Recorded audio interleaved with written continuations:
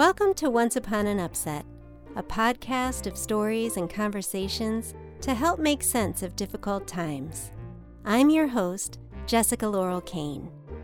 Today's episode is a meditation of sorts called tip-tapping.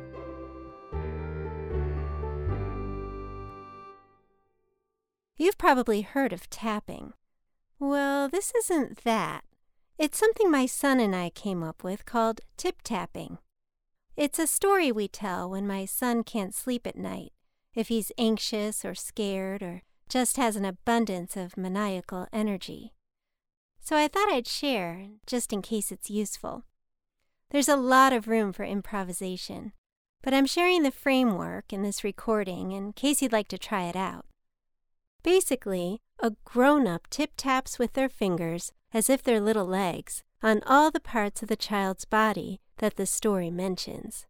It can be silly and a lot of fun, and it also helps to call my son's attention back from all his video games and friends and other worldly stuff, and back into his body, where he can feel like he's home, safe, and comfortable. So little Johnny moved into a new house, a much bigger house. He liked his new house, but it was a lot different than what he was used to.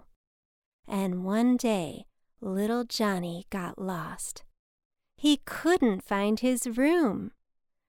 This was no good, because little Johnny was really tired, and he really wanted to rest. But little Johnny couldn't rest. He had no other choice than to find his room. First, he headed down to the right leg of the house. He started at the right thigh,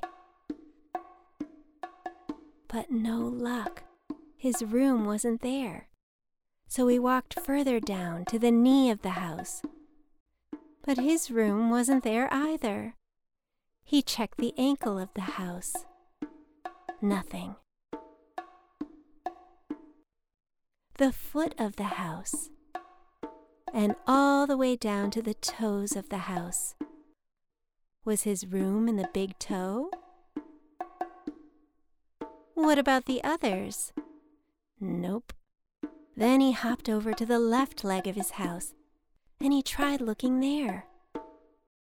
Was his room in the right thigh of the house? Sadly, no. The right knee?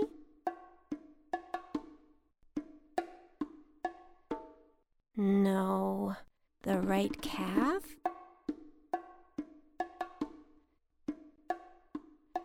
No. He checked the right ankle, and then headed all the way down to the right foot, with its big toe and all the littler toes. But nothing. Will I ever find my room? He cried.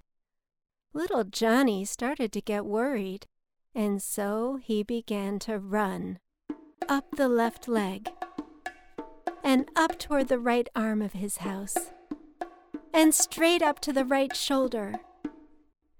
He looked around. Maybe his room was in there. Nope. He ran down his right arm to the right wrist of his house. Still nothing. Then he checked each finger of the house. Not a thing. Oh, he was sure getting tired, but he couldn't give up. No way. So he hopped over to the belly of the house, and he checked everywhere. Up and down and all around. But his room was still nowhere to be found. He hopped over to the left shoulder, and then down its long arm and to the left wrist and all its fingers. But his room wasn't there either. So up to the tippy top of the house he went, all the way up to the head of the house. Nope, wasn't there. Not in the eyelids of the house, or the nose of the house, or the throat of his house.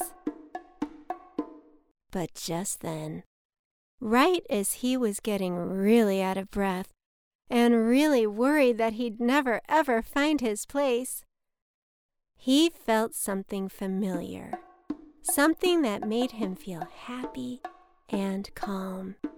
And he knew he was getting closer. And finally, after all that searching, he found his room, his perfect, beautiful room. Of course, it was right here all along, right in the heart of his house. And so he curled right up and he fell fast asleep. The end.